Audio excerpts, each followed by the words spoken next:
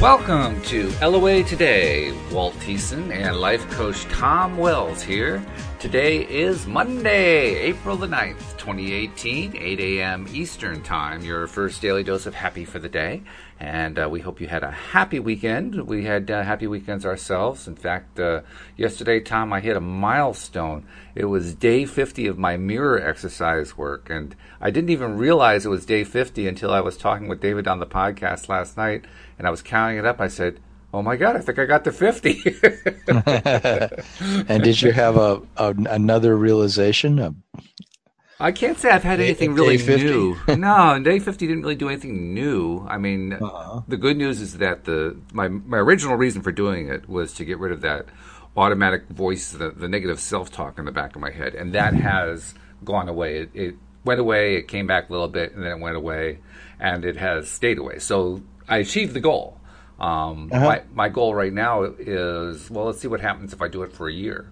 Because there may be other benefits that I don't know about yet. So I figure, well, let's give it a shot, see what happens, see how much it continues to improve over time, and who knows? I mean, maybe I'll invent a new cure for cancer or something. You never know. Yeah. Well, I wanted to share with you something that I learned. I'm studying Taoism because I'm learning Tai Chi, and I wanted to understand the foundation of Tai Chi, which is Taoism from China. Yeah. And they have several kinds of meditation that they want you to learn, and one is called the inner smile. And in the inner smile, you do this thing where you literally learn the position of the organs in your body, your heart, your liver, your gallbladder, your lungs, and everything. And then you close your eyes, and I haven't yet really dived into all the essence of the practice, but you smile. You do an inner smile toward each of your organs.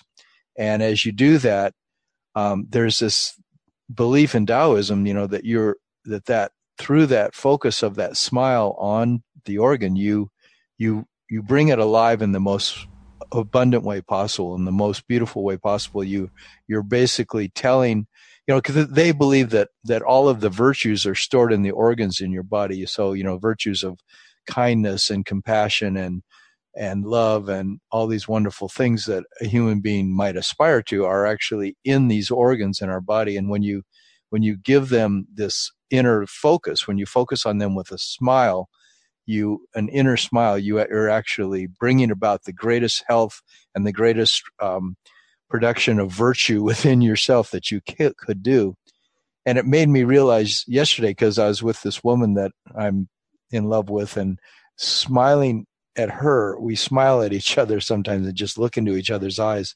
And it reminded me of the mirror exercise, because looking into another person's eyes like that, and how much freedom and how much love can a person let go to, how much I was asking myself that, like, how much can I let go to just really trust and be there with that person with all the love that I feel in my heart, with no any other thing going on in my head. And I thought of the mirror exercise, that's what you're doing with yourself in a way. You're bringing yourself this wonderful focus of love. This is true. Yeah. So maybe that's, the thing that brings alive the chi. It brings alive the force of Kundalini, the force of life. Well, that would be a good thing. I mean, to do that. I mean, not that I think it's asleep, because I don't think it is, but nevertheless, if I can get some more energy out of that, so to speak, that would be a good thing. I'd like that. I mean, among other things, I'm working in my mirror work right now. I am focusing on improving my focus about the things that I want most in my life. Well, having that extra chi behind it would be really helpful. Yeah. It's just, how does life actually work? That's always what I'm looking at. Like, if life works in certain ways where it multiplies in abundance and beauty when we put our focus on certain things, it's like the law of attraction in action, True. Absolutely. Yeah, that's what it is. So you had a good weekend then. Yeah. I've been slowly getting back together with this woman I dated previously for back in, October, November, December. And then we separated for a while. And then we started seeing each other again a few weeks ago. And I was with her yesterday, and it seemed like we crossed a threshold unexpectedly for both of us, of kind of like realizing that there's sort of seems to be like a divine intention for us to be together that is way beyond either one of us. Is sort of just like, this is a sort of like a relationship made in heaven kind of a feeling, like this is supposed to be, you know. And because it felt so good and so deep, and it seems so transcendent for both of us that we can't quite believe it. So that's a big win for me, because and this is very fresh because this just happened yesterday evening, just realizing that, wow, I think I'm in a relationship. And it's been 8 years since I was in a divorce and lost my soulmate of my life, and that I was with for 15 years in that marriage. Right. And now realizing that, well, maybe I'm exactly what I wanted to have happen was meet somebody that would be even more of a soulmate for me. Mm-hmm. And it seems to be happening. So, well, congratulations, first of all. That's fantastic news. Yeah. That's very good. And then how appropriate in light of our topic, because we're continuing the topic we did on Friday. Like, perfect. I mean, is there a little law of attraction going on here? We talk about the topic on Friday and then you meet up with her over the weekend? Yeah, I think there is. Yeah, I think so too. So yeah, very, very cool. And it was no accident that I picked this topic too, because relationships were foremost on my mind, because I was really wrestling with the idea in myself of whether or not I could be with her, you know, and thinking, no, I can't, because there's 3 or 4, 5 things that were telling me, no, this is probably an impossible relationship to be in. And that was my logic. And then my heart was saying, you sure? You know, do you have to really have it? You have to really have things that exactly like that, or maybe there's something about this that is transcending all your expectations of what you think a relationship is, and actually giving you the relationship that you would only have imagined in your wildest dreams, in terms of the level of love, you know, the level of companionship with that person. Compatibility. I mean, compatibility on the soul level, more than even the, you know, do we love the same things, you know, and do we get along in all these external ways? You know, because we have a bunch of that going on, but not what I was really looking for. I was looking for stuff. Yeah, I was looking for more specific things that would say, oh yeah, that's something I want, and that's something I want. And then, you know, with her, it's like, it's a bunch of things that I want, and a bunch of things I'm afraid of, frankly. And so maybe a little growth to be done. Well, I was asking for a relationship that would, what's the word? As Abraham put it, you know, he says, you don't want a cookie cutter person who it's always going to be, yes, I really love what you're into and I love what you're all about. You know, you want somebody that's more like, yes, I love what you're into and what you're about, and this other thing about you is scary, or it bothers me, or, you know, why do you think that way? You know, I mean, contrast. In other words, they said you want to be in a relationship where there's contrast, because life expands because of that contrast, because of those differences. And they said don't pick somebody that's just identical to you. Pick somebody that is going to be stimulating to your creation of contrast in your life, so that expansion can continually be taking place between the two of you. And we both agreed yesterday, we are those people for each other. We're definitely, you know, on different wavelengths, you know. She's not really into the law of attraction. You know, she's really into Jungian analysis and, you know, things like psychology. And she's been 40 years a leader in her field. And yet, she can relate to the law of attraction. She can relate to what I'm saying, but she really holds me accountable for where my feelings are really at in my heart of hearts, you know. That sounds like a good combination. I mean, certainly being held accountable, that's a good thing. I mean, any of our beliefs that can't be challenged are not beliefs that we should stick with. So, no, that's good. That's a healthy thing, I think. Yeah, I think it is healthy, and she's only into telling the truth about where she's at, and I'm constantly trying to guide her in directions that I think could be better for her, but not really, you know, so much as like I'm getting into her space, but I'm by and large, we're just kind of evolving off each other in a very gentle, organic way, which is that's really nice.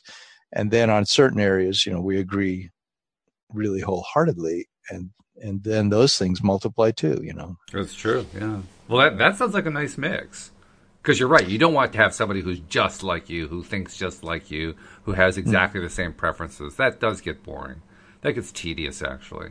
So finding somebody who has some of the interests in common and has some differences, that's going to create some nice spice in your life. It is. Well, we're going to see. It's going to be, it is. And it's going to be a day at a time. And it's already been a lot of spice. And as she put it, she says, I think we're together she says, I think our relationship is an initiation, a trial by fire. I said, okay, I could see that.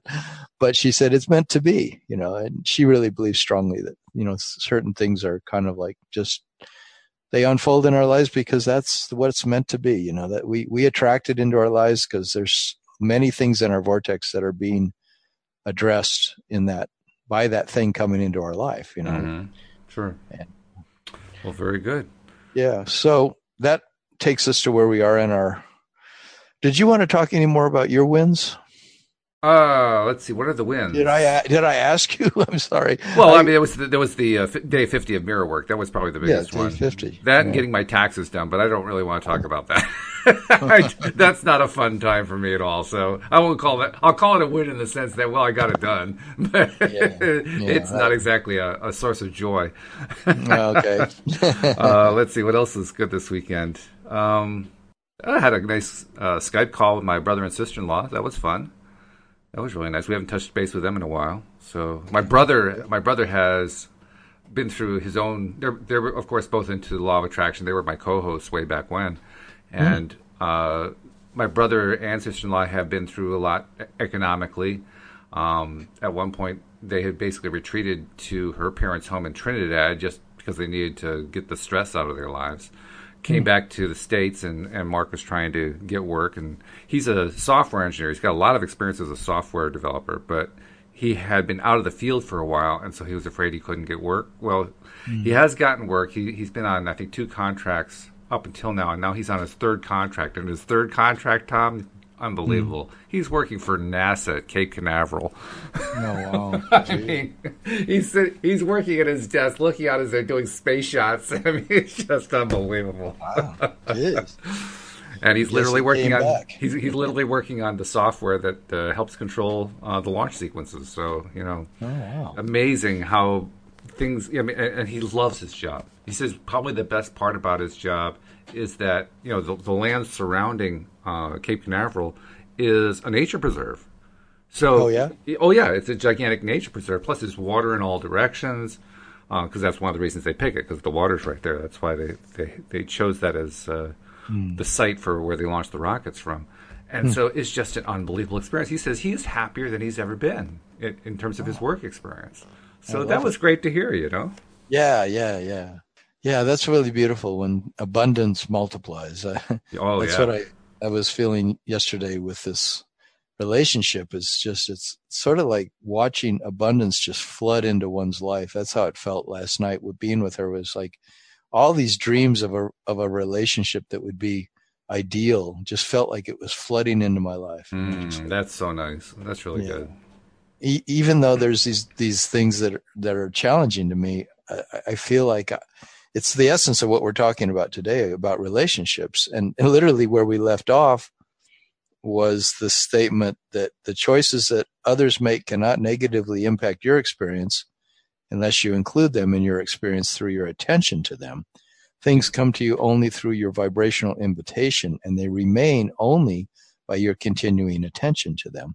You got a great memory, because I was trying to remember exactly that a moment ago, and there it is. You're telling me what it was we were talking about. I'm saying, wow, that's pretty darn good. Did you make a note or something? I'm impressed. Oh, you did? Okay. Because I didn't remember to do that. Well, I remembered the last thing we were talking about is that there is no assertiveness in your attraction-based universe, so unwanted things can't jump into your experience. You can't, like I can't get together with this beautiful person and have negative things that bother me jump into my experience and cause problems. I have to, number one, invite them in And then I have to continue to give attention to them. And that's how the negative things then become a problem and can sabotage the relationship. I know that I could literally sabotage this relationship by focusing on these several things that are fearful to me, or they feel like threatening. Oh, of course you could. Yeah. Some of them they all make complete sense to me, that of course I'd be threatened by that. And of course that's not going to be good for me. But on the other hand, it's like, well, and I've watched previously in the relationship when we broke up prior, was that I was focusing on those things eventually entirely. I started to, lose all my focus on the positive things and would focus only on the things I was afraid of that could sabotage the relationship. And then of course they did. Of course. Really well. It's nice to know you're so good at it. Yeah. And it's very powerful to realize that as a life coach, I spend a huge amount of time with clients helping them overcome the thing that they believe is so strong in their life, that they're focused on. I literally worked with a doctor who had a failure in something that they were doing with a patient and felt like it was going to repeat itself, that they were going to have this failure happen again. And we worked for a long time for that doctor to overcome his sense that, this thing was going to sabotage his ability to be a doctor. And it takes everything, took everything in him and in me to overcome that.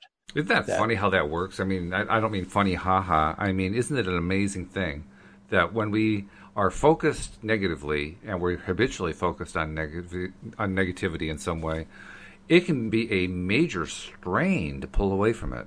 I mean, even when you're doing the incremental walk it away one step at a time, it's still a strain. And I've never quite understood why, other than I guess we become invested in the things that are most familiar to us, and so we're loath to get rid of them, even if they're negative, it's from my perspective, that just sounds really weird. And yet I know we do that.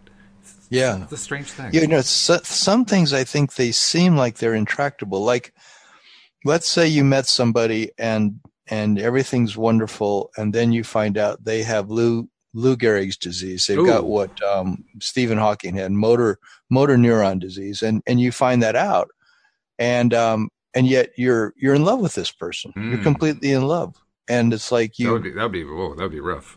Yeah, and so what do? I mean, you could say, I better exit this relationship, or I'm going to be taking care of this guy for the rest of my life, or you could say, you know what, I'm in love with this man, and I'm going to hang by his side, and I'm going to really bring alive nothing but love in this relationship, and nothing but hope and possibility, and maybe he will completely overcome this, and so I wouldn't doubt that many people make that choice in their life. And, is that a choice that everybody should make, and is it even healthy? I don't know, to be the hero or to be, but if it's being made from the place of, saying, I'm not going to focus on that, I'm going to focus on all the positive things. Well, it certainly would push you to really establish that strong boundary, because it'd be such a temptation to be focused on the other side of it.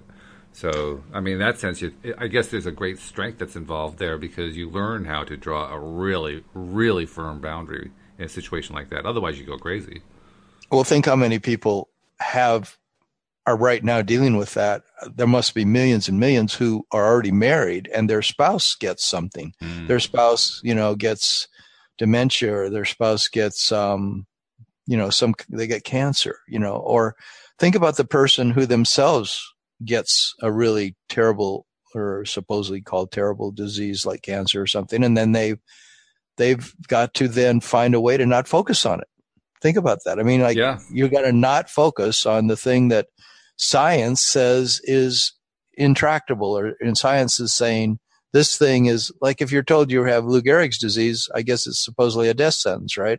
But it's going to be long and slow, but I hate it when doctors say, there's no way around this. This is going to turn into, this is going to kill you. It's just a matter of how soon, and of course, everybody says, get another opinion, talk to 2 or 3 other doctors to make sure that, but even if they all said it, there's been a lot of people that have completely beat those things. They've totally gone beyond what the doctors are telling them. And I've run into a number of those people who say they just walked out of the doctor's office and never went back. They said, I'm not going to listen to that.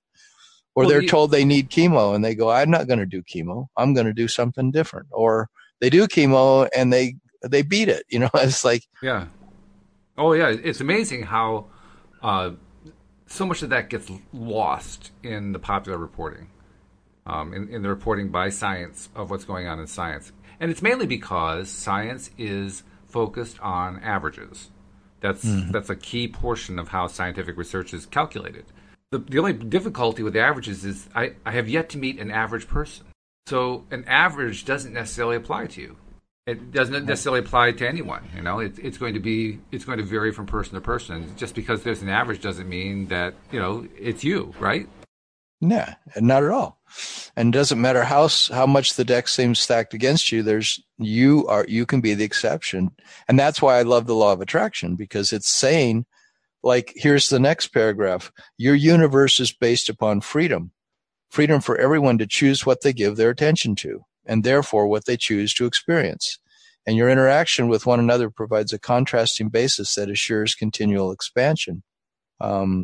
But I mean, the point is that I just read that for is just to say that, is it true that whatever you give your attention to, you're going to multiply in your life? You're going to get more of it. And if I'm in a relationship where my partner has things that I'm afraid of or that I don't like, that are threatening to me, and they have things that I totally love that are completely awesomely beautiful, where do I put my focus?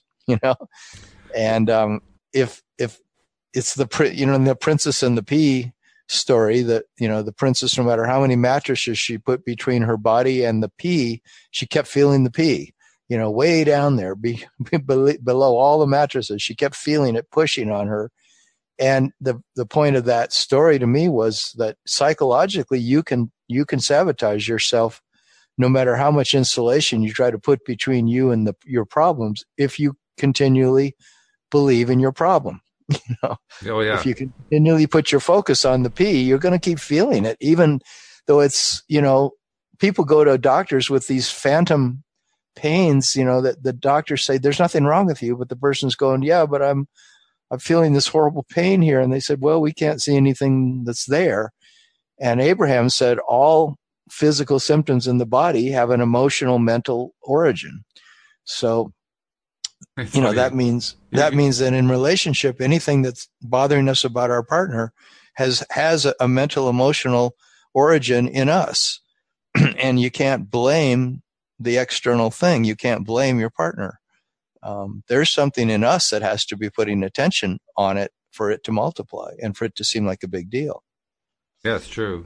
As you were talking about the Princess and the Pea, it reminded me of the great entertainer Carol Burnett back when she had her variety show. She did one particular skit one time that was a reproduction of The Princess and the Pea. I think it actually was what the inspiration was to that stage play they did, Once Upon a Mattress. But the skit that she did on her show, you saw the mattresses piled up, and then you saw somebody stick a pea underneath, and then you saw somebody else sneak in and stick a large plumber's wrench underneath the mattresses. And then she gets on top. It's like, oh, this doesn't feel good at all. and were other people telling her, oh, it's nothing? It's nothing. It's nothing at all. It's all in your mind. Yeah.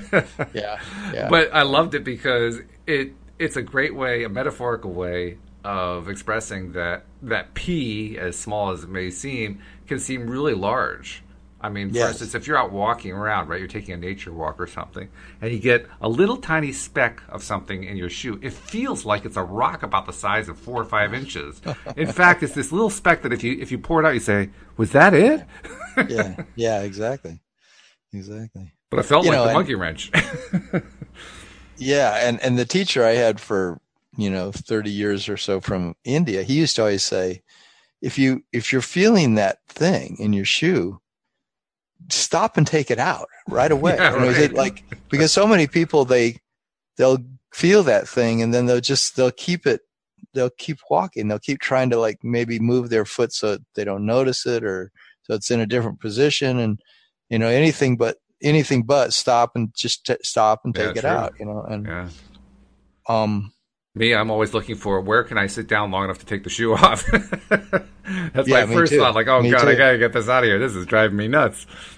Yeah, but as the analogy you're making, right? Is that how long do we tolerate something before we find a way to move beyond it? And the law of attraction is saying, you always have that in your power, because you're the one that can change where you're putting your focus. Even if you're in a relationship with someone there's very uncomfortable things, you can change your focus. It doesn't mean there isn't a time to leave a relationship where it's just completely intolerable and it's not appropriate and it's unhealthy and it's dysfunctional.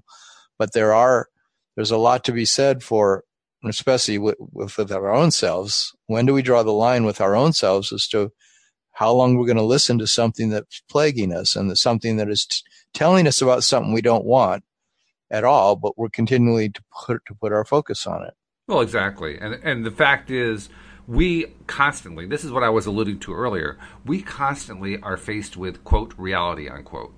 And the more that we see that reality, the more we believe, well, that's what is. Because that's what reality is. Reality is what is, right? Yeah, that's and what so, we call it. Yeah, not realizing that by our focus on that reality as it is what helps to make that reality be what it is. And that concept is so difficult for us. It's so counterintuitive. I mean, we're so used to the idea that reality is that, suggesting in any way that reality only is because we're all focusing on making it what is, and we're continuing to do that on a daily basis, that just seems incredible to us. And yet, that's exactly what quantum physics teaches us. Quantum physics teaches us that we create the reality. They don't actually express it that way, but that's what it all adds up to. It all adds up to the fact that the event doesn't occur until there's an observer to observe it. The thing doesn't happen until there's an observer to observe it. Well, that means reality doesn't exist. Reality, as we know it, the physical reality, doesn't exist until there are observers. And it's the observers who make it. It's a revolutionary concept from a human perspective. Revolutionary. And very, very difficult to comprehend. But nevertheless, it is what we need to comprehend, because the great gift at the end of it is knowing that we are creators. And when we know that we're creators, then we know we really can learn, even if it seems difficult, and it certainly does seem difficult. I'm amazed how often it seems difficult. But despite that difficulty, we can learn to shift our perspective in the face of the most blatant reality that there is. Yep. That's the powerful thing. And I'm hearing that there's a lot of healers in the world. They even have one book by one of them, Dr. Eric Pearl, called Reconnection. And he discovered in his chiropractic practice, I might have talked about this on another podcast, but that, one day it just, something happened where I think what happened was he watched somebody's scoliosis change right in front of his eyes, their backbone straightened. Well, he was doing some procedure that didn't make sense to him, but he literally watched their back straighten when it shouldn't have been happening. It was like, how could, he watched it move underneath their skin, and it solved this person's problem they had had for their whole life or for a long time. That's a paraphrase of what I think his first experience was, but he's gone on to experience like hundreds of healings of people where he spontaneously heals them. In fact, to the point that he's teaching it to others how to do it, because he realizes everybody has the ability to control energy in such a way that they can literally heal things that are considered that can't be healed.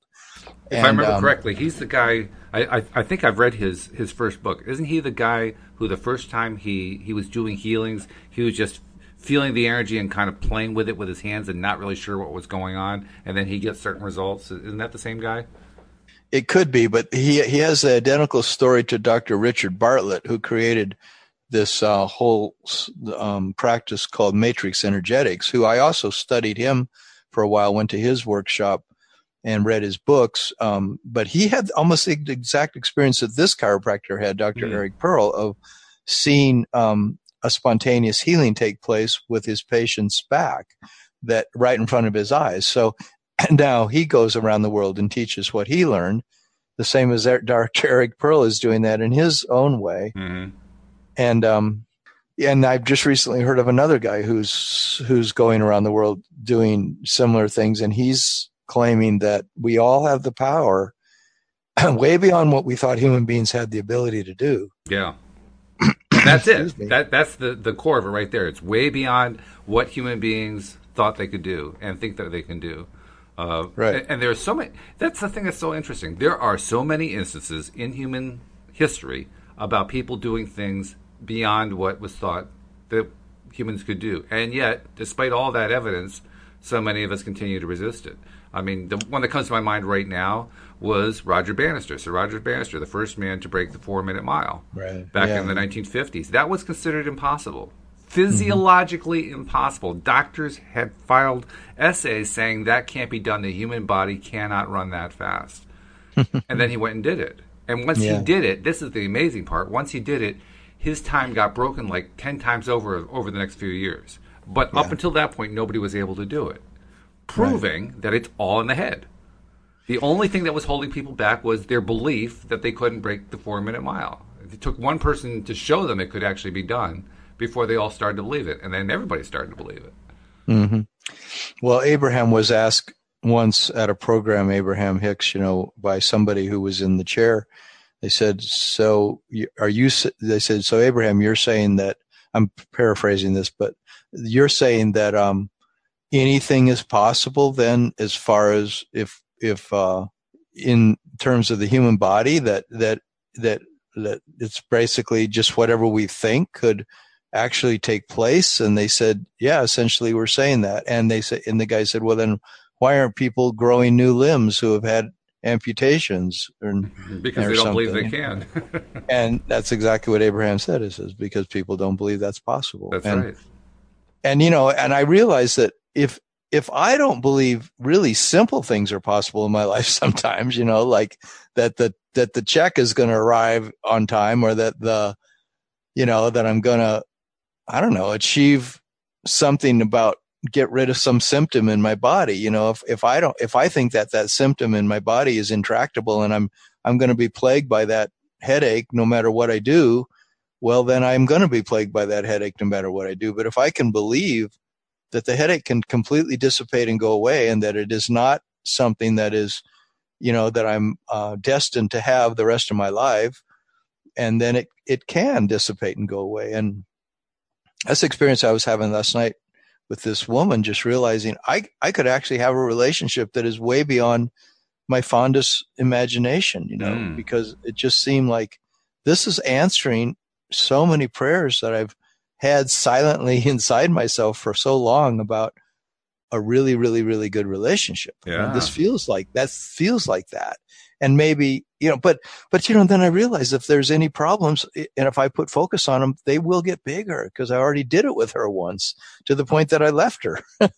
Which means you'd be given more opportunities to learn how not to let the problems get in your way. That's really what it all comes down to. I mean, we're talking about relationships. When I met my wife, I've told this story before, but literally a month before I met my wife, after 22 years as an adult, having none successful relationships that lasted more than a month. I mean, that's how bad my dating life was. I finally reached the point where I said, I throw in the towel. I am done with this. I am so sick of this. I mean, if this means I'm a bachelor the rest of my life, so be it. I am tired of the pain. I'm tired of the frustration. I'm tired of all this crap. I'm just sick of it. I'm sick of being the loser. I'm done with it. And a month later, I meet my wife. Well, clearly, I let go of a whole bunch of negative beliefs that were holding me back. And I did it all at once. I did it. I was really pissed off, I have to tell you, Tom. I was furious that day. I was furious. I was depressed. I was like throwing things. I was so sick of it. I said, I'm done with this. And a month later, I meet my wife. Well, what happened there? What happened was I let go of my belief that reality had to be a certain way. Mm-hmm. I let go of my determination. I was going to make those relationships happen. I let go of that. And then all of a sudden a relationship happens. Mm-hmm. There's a big lesson in there. And I can tell you, when I finally did meet Louise, first of all, I didn't believe it. It took us a while before that relationship actually took off. because I still had a lot of resistance that was still pent up. I had released a lot of it, but there was still a bunch there. And on top of that, I had to get to the point where I could trust myself to believe that it really could happen. Because I didn't really believe it. I hadn't believed it for a long time. For many, many years, I really deep down, if you had asked me, first of all, I would have denied it. But if you had found some way to get through my defenses and ask my deep down inner being, not my inner being, but my deep down soul, as deep down as my physical part goes, let's put it that way. If you had asked that part of me whether or not I was going to have a relationship, the answer would have instantly come back. Are you kidding? You're crazy. There is no way I can have a relationship. I have proven it over and over again. Mm-hmm. That would have been my reaction. Mm-hmm. That's what I had to let go of. Yeah. And that's hard. I mean, when that's like a lifelong belief that you're hanging on to it tenacity. You're hanging on to it, with like by your fingernails because you're so sure that it must be true. Mm-hmm. Oh. And law of attraction brings us the things that we have that strongest feelings about. They often show up in relationships. They say relationships are like the alchemical vessel because it's where lead is turned to gold. Or it has the potential, but that transformation, that thing that my friend was calling the initiation by fire, is the thing that it melts the most resistant parts of us if we let it. Oh, and it's sort of like we were talking yesterday about the difference between the language of the head and the language of the heart, and how the head might say, it's impossible. I've tried everything in the world. I give up. This is absurd. I've done everything I could possibly do. And then the heart is silently, then just, says, okay, now let's open the doors to having a relationship. It's like once you've played out all those extreme beliefs that you have in the impossibility of it, did I say that right? I mean, yeah. Oh, yeah. Well, it reminds me, there's actually a very famous essay called The Head and the Heart by Thomas Jefferson. Mm. This was after he had lost his wife and he was living in France. He was serving as an ambassador there. And he met Marie, what's her last name? Antoinette. No, not her. I'm kidding. I can't think what her last name was, but somebody who he was alleged to have a fling with, although they fervently denied it. But she sent him this letter, or he sent her this letter, basically saying, I'm trying to decide between my head and my heart because my head says there's no way that this relationship can work. My heart is saying, yes, yes, yes, please let it work.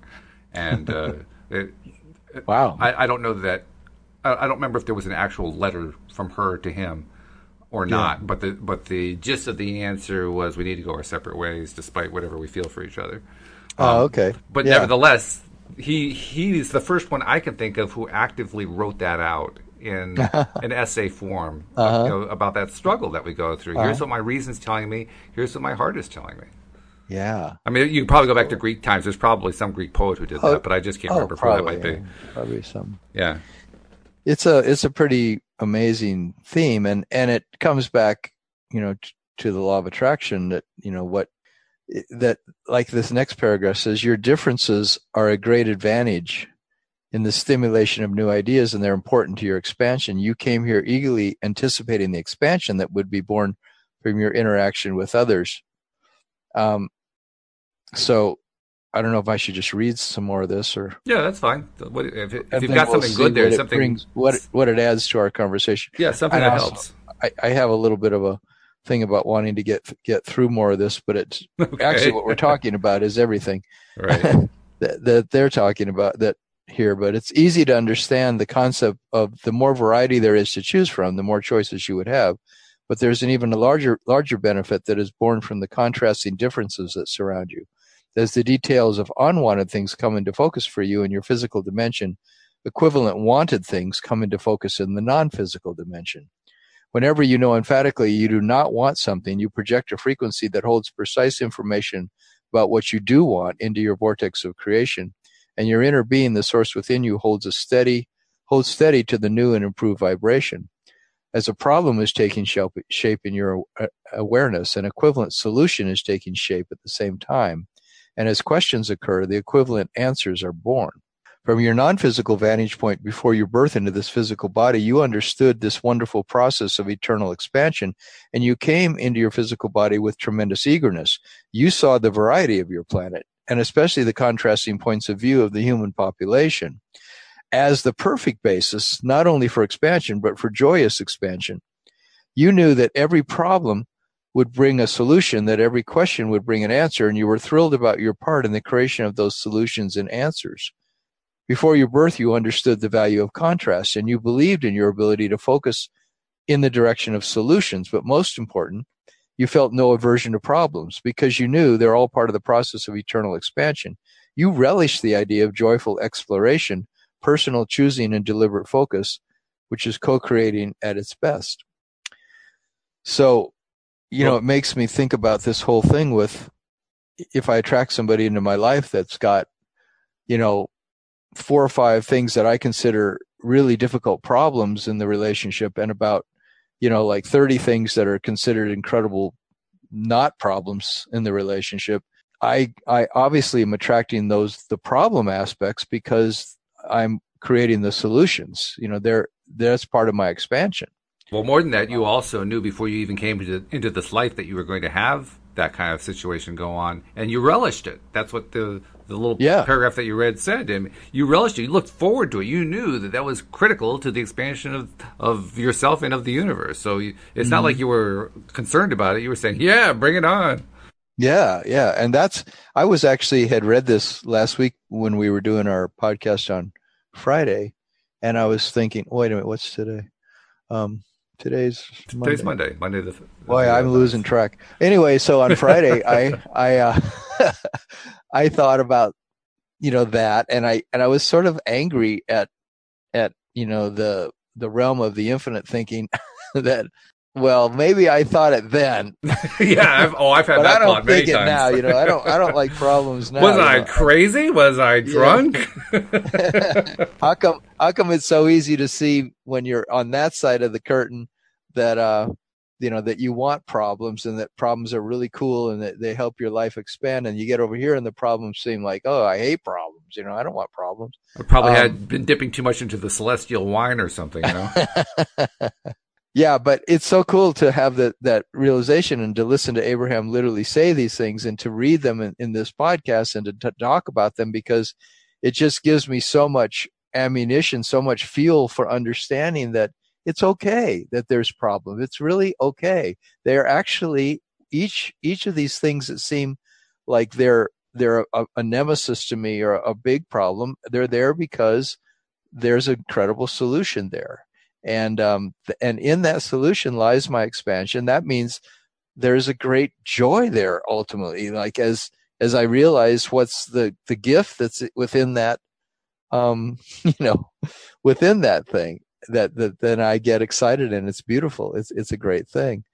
It is a great thing. It's challenging though. I mean, let's be perfectly honest. It is really challenging. And it goes back to that same basic concept. Do we really, and are we willing to believe that we, through our thoughts, can change our reality? Mm-hmm. Do we really, really believe that? Because if we really do believe it, then all things are possible. If we really don't believe it, we're up for a real struggle. Yeah, you have to believe that. You have to, yeah. That the law of attraction, to me, I have to believe that the law of attraction is how things happen, that what I'm vibrating with and focusing on is what's causing more of that thing to come into being. And one thing I really love when Abraham talks about relationships, they say that, and we might have talked about this last show, but that you can be in a relationship where there has been tremendous difficulties, and as you focus on the solutions, and you put your focus off the problem onto the things you appreciate about that other person and about yourself, and you just keep focusing on the things you appreciate about your wife or your lover or your friend and yourself, that those things will multiply to the point that it'll blow your mind how good the relationship is. It'll begin to actually become almost like a magical event will unfold, where you'll see, we used to have these things that really were problems, and they're just not even here anymore. I've been seeing that in my own life, and I have this discussion with clients constantly because they come to me with some problem that seems really difficult. Right. And we work on getting to the point where they become so happy about everything in their life working that the problem dissipates. It dissolves. I love that fact that Abraham says that over and over. The problems go away by dissipating and dissolving right before your eyes because you've taken your eyes off them. You put your eyes on the things that you want to have happen, and you no longer are building a path for the vibration towards what you don't want to have happen. You just you take the energy out of what you're afraid of, the thing that bothering you, the thing that seems like the big problem, by just continually not putting your focus on it, and instead putting your focus on, well, what's fun for you? What would you like to have happen in your life? What's the thing you want to move toward? How can, just what can you do to take your mind off the thing that's bothering you? Oh, yeah. I continue to be amazed at how impressive our ability is to focus on stuff, to the good or to the bad, either way. I mean, so often in my life, I'm seeing this almost on a daily basis now. I will notice that there's a pattern that's been going on for the longest time. And in many cases, it's stuff where I try to refocus my attention because I wanted to make a change of some kind, because that's how you have to make the change, right? You have to focus on what you want to be, not on what is. Mm-hmm. And yet, invariably, later on that day, maybe even later on that hour, all of a sudden, there I am focused on what is again. Mm-hmm. I continue to be amazed at how powerful that attraction is, the attraction of my attention to what is. Mm-hmm. And it reinforces it for me every time, like, oh, no, I'm focusing on it again. It's like, what? I know what the reality is. I've known that all my life. Why do I need to keep focusing on it? Do I think, am I afraid it's going to change? Which, of course, is exactly what I want to do. I want it to change, Mm-hmm. But for some reason, it's as if I'm afraid that if I don't pay attention to make sure and check, it's still doing the bad thing that I don't want to do, that somehow, the earth is going to fall apart or something. I don't know what. Why do you keep changing? Why do you keep checking to see if the thing that you don't like is still there? But that's what I do. Yeah. And I think it's just our conditioning. Myself. I actually have gotten to the point now where I think it's more than the conditioning. Yes, the conditioning plays a gigantic role in it, but I think there's something else going on there. I think there's like and I really don't want to delve into it too far, because what I really want to do is learn how to do the opposite, and that is focus on what it is I really want to focus on all the time and make sure I believe it and so forth. Yeah. But I think there's something more going on there, and I think part of what it is we come to this world to enjoy it. We didn't come here to enjoy life. That's one of the key teachings from Abraham. We are here because we love being here. This is a place to thrive. It's the leading edge. It's where we get to really put our creativity on display. So we're looking forward to being here. And I think part of the reason we come here is because we find this life entertaining. It's fun to watch it. It's like it's better than watching a TV program. Watching reality, watching what happens with it is much better from my perspective. Mm-hmm. It's a never-ending story in a sense. Mm-hmm. I think that's playing a role. I think that the entertainment side of life, of watching and seeing what's going to happen and what doesn't happen, what changes, what doesn't change, what remains the same. I think there's an entertainment value in there. I think it's more than just the conditioning. I think there's the entertainment side to it. Yeah. It reminds me more of what is right here in this thing about relationships. When you understand the value of differing opinions, you will reap immediate value from every relationship. And since you cannot make others change to please you, appreciating them where they are will give you ease. The more perspectives that enter the mix, the greater potential for wonderful creations. Even when you feel strong opposition to the opinions and perspectives of others, your interaction with them provides the basis for expansion and solutions and answers that you would not have access to without their seemingly problematic positions.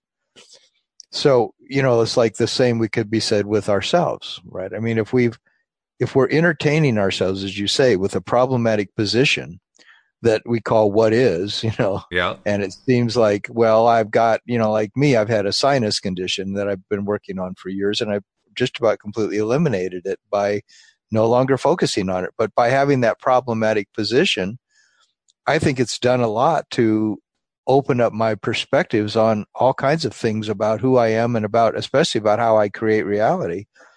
And, by what I focus on. And so, all these problematic things they're like our smorgasbord of expansion. Yeah, right.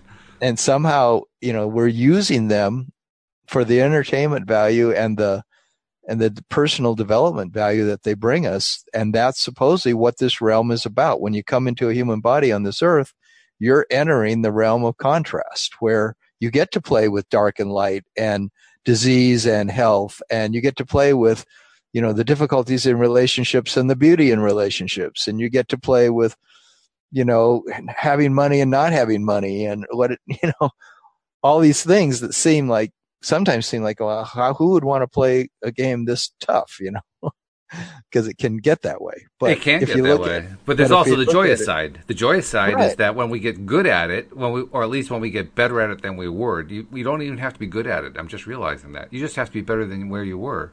When you get better than where you were, it is fun. It gets really fun really fast. And if you actually do get to the point where you're a master at it, it becomes unbelievably fun. So, I mean, I can see where the entertainment side of it can kind of morph, shall we say, into a creative side. Instead of being the entertainee, you're the entertainer. Instead of the person receiving the entertainment, you're the one who's creating your own entertainment. And when that happens, that's when all bets are off. That's when the world starts to shift and change and morph into something else that wasn't before. Yeah, and in fact, that's what this whole piece that we're reading today is saying, that when you know what you don't want, you're putting into your vortex of creation what you do want, to such a degree that you're amassing a fortune of things that you want in your vortex. And, that's why, for example, in this relationship with this woman that I'm involved with, I feel like she represents a ton of things that I put into my vortex that have multiplied and they're coming back to me in so much beauty that is staggering to me. Undoubtedly. Yeah, sure. It's just staggering. Like this, really, this person is this beautiful. This person is this incredible. And it's nice. And it's exactly what I put in my vortex, but never even, in a sense accepted that it could be that great. So just as much as problems can show up, beauty can show up to an astounding degree, or abundance. Like if a person was really struggling with money and struggling with money and struggling with money, and then they just get this, everything starts to flow and the money starts to flow into their life. That's what Abraham's constantly saying is possible. And I've seen it happen with myself. I've seen it happen with clients. You've seen it happen. I mean, things can turn around on a dime, or eventually they can turn around, and then it can be much better than you ever imagined it to be, because that's what you've been putting into your vortex. By the feeling of lack, you put in a feeling of abundance. By a feeling of dis-ease, you put in a feeling of ease. By a feeling of being lonely and not being in the relationship you want, you're putting into your vortex an incredible relationship. And then the whole thing they say is, can you let it in? Can you let in the thing you've been asking for? Oh, exactly. Because what we're really talking about here is not only letting in what you've really been asking for, but being willing to have it come in a way that you don't expect. That's the thing. I'm amazed how bad I am. I've said this numerous times, how bad I am at predicting in advance how something's going to happen when it finally happens. Because it never does. I mean, never happens the way you predicted it. Oh, not even close. The final storyline, when you compare it to what I originally had in mind, is so far apart that a Hollywood director would have trouble merging the two together, because they're just two entirely different stories. So, to me, that's just part of the magic of the thing. But it's also reinforcement. The reinforcement of the idea that we don't have to know how it's going to happen. We want to know how much it's going to happen. We want to know when it's going to happen, who's going to be involved. We want to have figured all that out, because we believe deep down that that's how you make something happen. That you have to make it happen, right? That you have to plan it, and then you have to make sure all the steps happen. And you have to walk all the steps, and you have to make sure that they'll. And I do that. You do that. I know we all do that. Yeah. And yet the teaching tells us, no, that's not how it works. All you got to do is get into that vibrational alignment. And that's it. And stay there, and don't contradict it, and don't go back to the way you were thinking before, and don't focus on that old reality that's still there. Don't go there. Don't do that. Stay on your dream. Stay on the place where you want to be, and it will show up in one way or another in a way that you did not expect. That's hard. That's a hard concept, and yet that's the way it's always playing out. Mm-hmm. Yeah, well, with this woman I just met, I had gotten to the point a number of months ago where I just said the ideal partner for me is in my vortex completely, and she's going to show up in perfect timing, and everything will just unfold exactly as it's meant to unfold. And, yesterday being with her, I was going, this is what's happening right in front of my eyes. It's like it's unfolding. And of course, that old part of me says, and when's the other shoe going to drop? And then I'm going to realize all the downside, and I did that before with her, and I literally then created the downside. I literally watched myself create the downside, and that was not necessary. It's nice to know you're good at it, though. I mean, it's good to have a skill. But it was necessary, and that I had to go through that iteration. I had to go through that cycle. And she's really incredible, because she said she sees it. She was doing the same thing, and that we create these things. We create these cycles for our own growth, and that they're all part of a greater beauty. That the way the universe, like Abraham's always saying, are you tapping into the energy that's keeping the planets spinning in perfect proximity to each other? Are you tapping into that energy that's like gravity, that's like, it's sort of like the energy that holds molecules together, and makes everything what it is the energy that is also giving us the lives that we're living. And we can tap into the trust in that level of beauty, the trust in that level of, what's the word, like infinite consciousness is behind everything, and that infinite consciousness has our best interests in mind. So much so that Abraham said, if you had any idea how much love there is for you focused on you, you'd relax so much, because there's so much that's making sure your life's going to work out. But we have to have the faith in it. We have to have sort of like the complete knowing that it's everything is going to be okay. It's meant to be awesome. It's meant to be fun. Yeah, not only is it going to be okay, but with all of that power behind us, that power, once we channel it, produces incredible results. I mean, it's all we're really doing is saying, go here, and it goes there, and boom, all this stuff starts to happen. Like, whoa, what was that? That's what we're trying to get used to. We're trying to get used to, first of all, the fact that it happens, recognizing that it happens. And then once we're recognizing that it happens, learning how to, in a sense, direct it by focusing on, here's the kind of thing I want to have as a result, and then seeing how it gets produced. Assuming we don't contradict ourselves. That's the other thing we should probably spend quite a bit of time on, which we really can't do today because we're down to a minute and a half. But we should probably spend some time. Maybe we can do it Tuesday night, because we're going to carry on the conversation Tuesday night, right? Maybe we carry on the idea of, what happens when we're constantly contradicting ourselves. And to what degree are we not aware that we're contradicting ourselves? And when we do, are we not realizing, yes, apparently we're not, that we are saying to reality, okay, stay the way you are. Don't change. Keep it things exactly the way you are, because I can't make up my mind about what I want, so you just keep going the way you are. Yeah. So maybe that becomes part of our conversation for Tuesday night. What do you think? Yeah, sure. Just be sure to bring it up. Yeah. Yeah. It all works. That whole thing about how we contradict ourselves, that's also a major piece of it. It is. We'll have to save that for another day. Tom, somebody wants to reach you. How do they reach you for a little personal assistance? They can contact me at my website, which is youarejoy.com, youarejoy.com.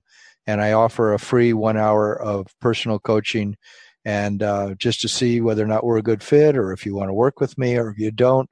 But, that's what I offer. Is there's a page on there you can sign up with your name and your email for a free 1 hour of coaching. There you have it. And we will see you all next time, and we'll see you on Tuesday as well here on LOA Today. Goodbye, everybody.